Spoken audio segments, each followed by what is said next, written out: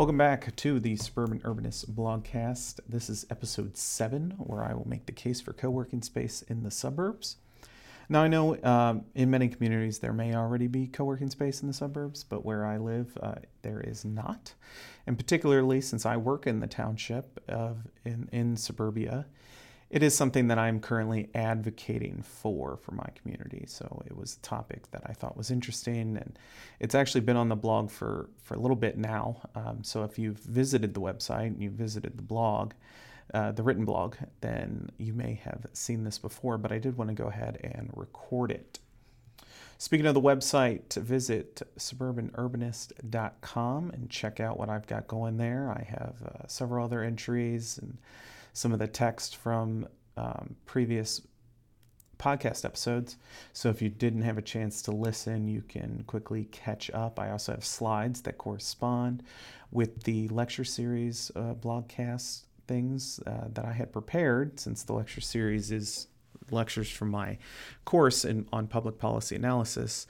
I had those slides prepared, and I did obviously brand them for Suburban Urbanists, but posted those along so you could look at the slides and then follow along as I'm discussing the topics on the blogcast as well.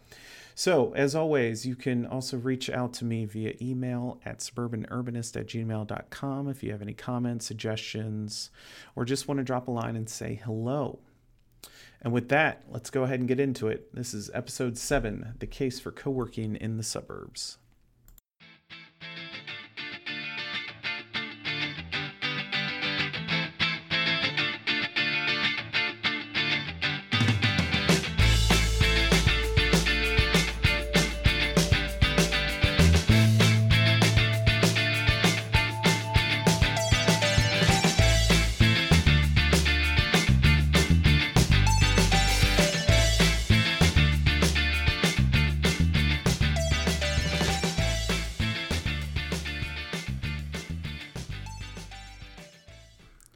So as I mentioned in the intro, today I'm going to be talking about the case for co-working in the suburbs.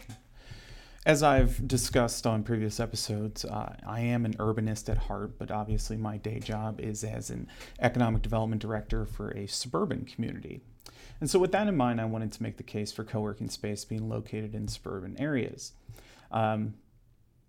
So in doing some research on this topic, I found a report that's by the Pew Research Center, that says roughly 55% of Americans live in suburban areas compared to 31% in urban and 14% in rural areas.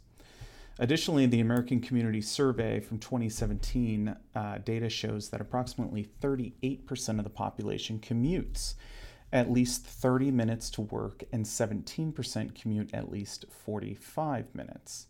Long commutes and congested roadways mean higher personal transportation costs, such as gas and vehicle maintenance, loss of leisure, family time opportunities from having to spend additional time on the road, greater amounts of vehicle pollution, and higher public service costs to maintain roads.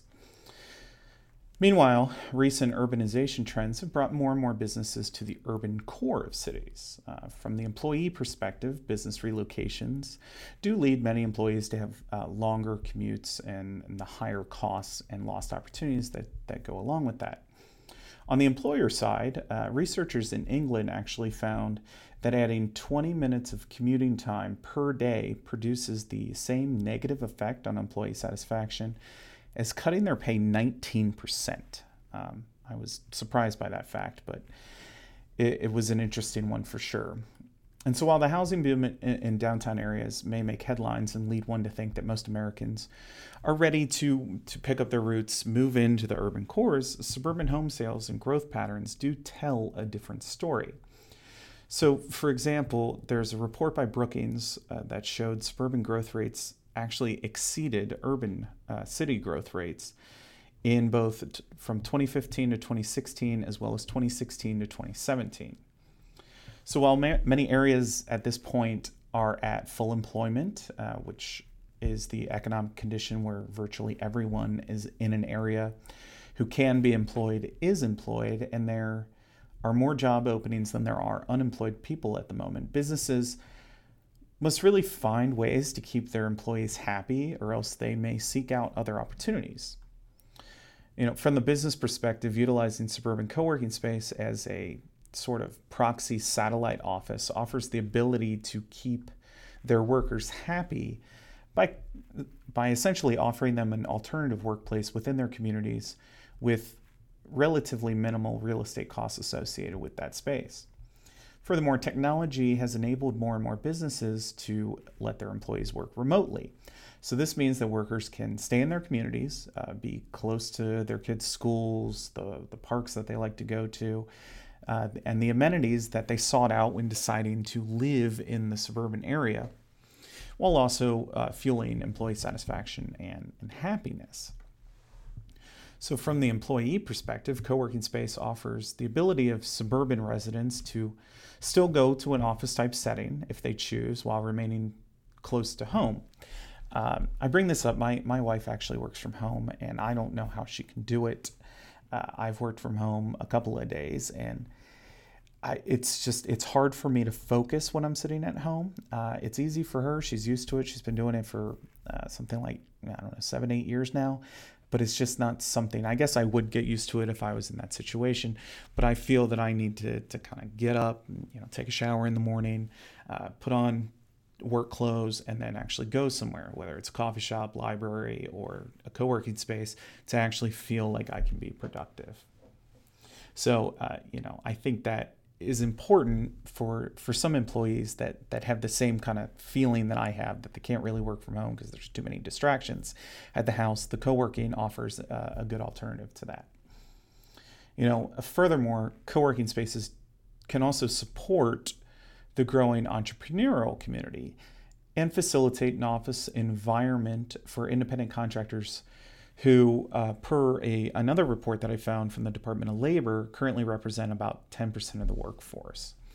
Finally, for real estate investors who may own properties or office spaces in the suburbs, by having co-working tenants, it quite frankly enhances your marketing ability for your property so that you can market to site selectors or market to businesses, and it opens up new doors, and also marketing to the community in general. Maybe there already are independent contractors that live in the community where that office space is going, and now you're giving them another option for office space. So I think there are some marketing advantages that would be included in that you could include in your flyers and your packets when advertising your property. And finally, there are some economic advantages that the suburbs offer, such as free parking, and there could be income tax savings that you could work out with your tax attorney or whatnot, because in many suburban communities like the one I work for, which is a township in Ohio, they may not charge a local income tax, or the income taxes are lower than they are in cities. So there could be cost savings there. The suburbs also have close proximity to highways should the consumers of their co-working space need to, say, travel for a meeting or they're hosting a guest. There's obviously nearby dining, there's nearby entertainment options, and there's plenty of lodging that are associated with the suburbs, and other community amenities such as fitness centers, parks, schools, etc. So that's really all I have on my initial thoughts on why co-working space would fit in the suburbs. I'd be interested in hearing your feedback, whether you think this is a good idea, bad idea, other reasons why it would work or why it wouldn't work. I'd be interested to know what you got. So you can visit the website, suburbanurbanist.com, shoot me a line, and let me know what you think. So thanks again for joining me, and I will catch you on the next episode.